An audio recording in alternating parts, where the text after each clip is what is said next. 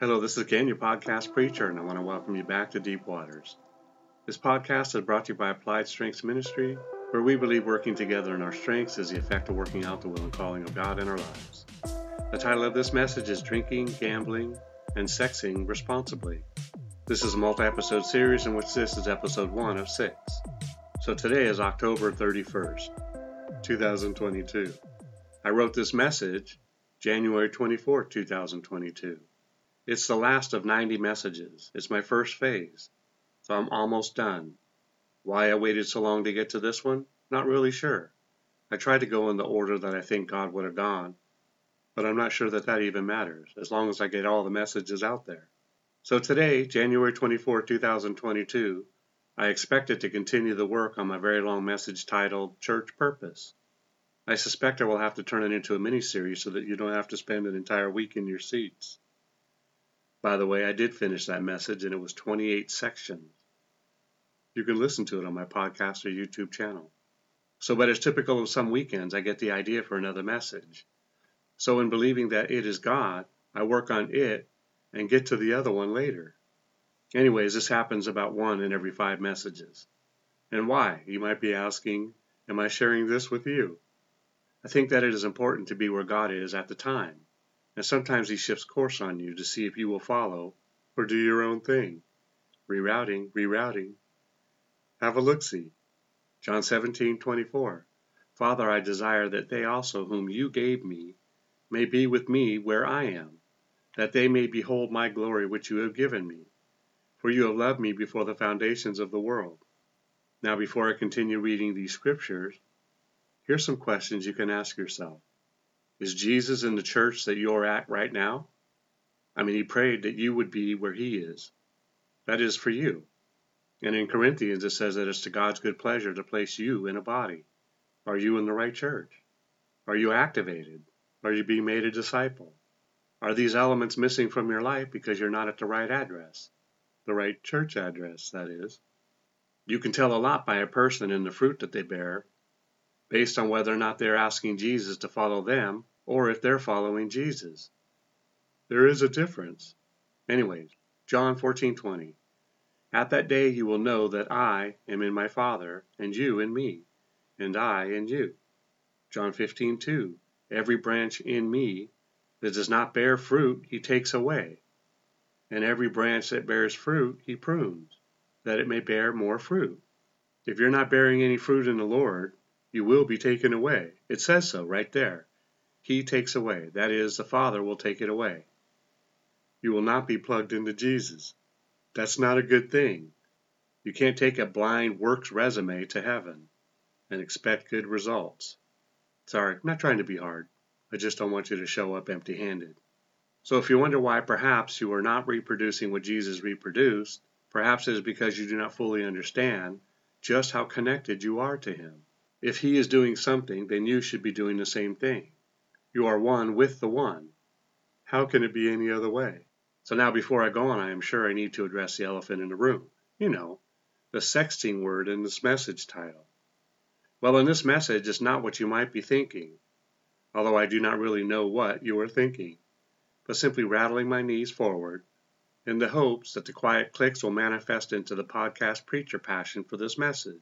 I know that many people who go gold mining seek for treasure, walk right over gold nuggets, passing them by. And you know why? Because they kept walking. So I say stop and here scan the enemy battlefield so that you can be more strategic in your ministry than you already are. And I am assuming you are. So I was watching football and began to notice how many drinking commercials there were. This is probably not a surprise to you. But what caught my attention was another unrelated but related commercial, which opened up with a tagline indicating that the man walking down one of the infamous tunnels that the team travels down to enter onto the field, a retired football coach. He began drawing on a whiteboard and made 3 points about gambling. One of the points stood out. He stated something to the effect, "Gamble responsibly." Now this isn't the first time a commercial has piqued my interest and made me think perhaps I'm nothing more than a dumb elephant as I sat there eating another handful of my spicy peanuts. I wondered if that is why they said such and such in that commercial. because they think that I'm a dumb elephant. Now, because of the way my mind works, I began to flash through my mental commercial rolodex and found that other industries also say the same thing. Sometimes not verbatim, but they do throw the dog a bone, so that you are not focusing on the killer product, but you are focusing on the fruit of the sleight of hand. Guzzle-mongering responsibility. Drink responsibly, right? So now before the hordes come rushing out as if we were in yet another of the Lord of the Rings sequel, I do not think this commercialism or messaging is totally bad. After all, we need to be reminded of how stupid we can be, right? And these companies make good parents, right? Otherwise they wouldn't have our kids planted in front of the TVs for so long. But what we should be asking ourselves is if these commercials actually work. And no, they don't make good parents. Well, if you ask the industry, they might say that the fact that the commercial exists is proof enough that it works, and it shows that we really care. And you know that they can throw out a sea of statistics that prove they make good parents. In my off-center mind, I think, context coming, that it would be like a gang of bad guys shooting innocent people, taking all of their stuff, but then burying them so as to be proper. Would the police let them off the hook because in the end they did something proper? Nope. If they didn't kill people for stuff, that would be the most properest thing they could do. But like if the drug dealers would begin to open up clinics for the addicted and run commercials about using their products responsibly, we might see the irony. Did we not take a step in the right direction by giving users needles? So that they don't die of AIDS? Now the fact that they might die of an overdose, well, that's irrelevant. Can't you see we tried? How about the gangs holding gun safety courses to reduce the unintentional murder rate? What if a prostitution ring opened up a psych hospital and clinics to deal with the trauma of the industry? Perhaps an abortion clinic to handle any accidents? Why, we may just think it all good and very well, right? In many cases, we actually do. We accept the sleight of hand because we should have the freedom to make our own decisions about life, right? The problem is a duality. On the one hand, the problem caused by the irresponsible use of the product being sold costs the tribe more than the profits they make. Okay, see here for a minute. This is a well-known strategy often ignored, though it is in plain sight. It happens in your face, and like a ghost, if it's not in my neighborhood, let Casper be. So I sell a product known to incite the body to addictive behavior, but blame the user for a lack of self-control, something we all lack in one or more areas of our lives, and then cite a law in my defense, or the Declaration of Independence, or capitalism, or whatever rehearsed line that has 1,000 times run through my thoughts, so that I can be personally justified.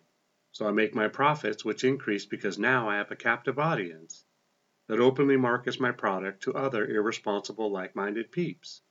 So for the sake of arguments and the fact that I don't want to pull out the fact-checker statistics, let's say I now make $15 million a year. But so now here comes the side effects of the use of my product. And oh, but wait, when I consume too much of the product, I feel like eating buildings somewhat imitating Godzilla. But not so fast. You see, I need to get away after eating those buildings, so I will get behind the wheel of a car and speed away. So now I'm speeding and my car is speeding. All of these things and so much more happen because I consumed your product, or my product. We could look at some real examples and see. I believe that alcohol, something I have indulged in different seasons of my building eating life, creates societal problems that cost far and away, over and above, exceedingly, enormously, and incrementally more than the profits that the making, shipping, and selling generate. Now, I suspect if the companies that sold the product were also responsible for its effect on society, well, I don't know that that could ever happen.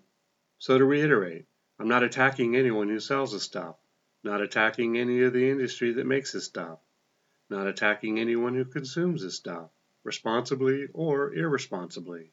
Nope, and you know why?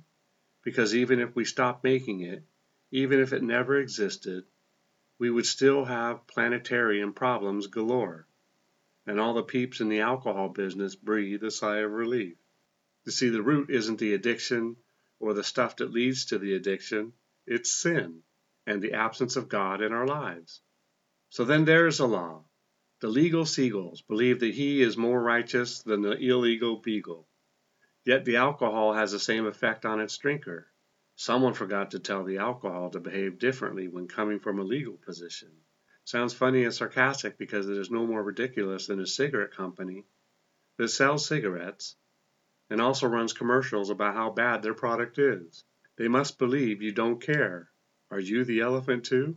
It wouldn't surprise me if the cigarette company also owned the hospitals that specialize in dealing with smokers and lung cancer.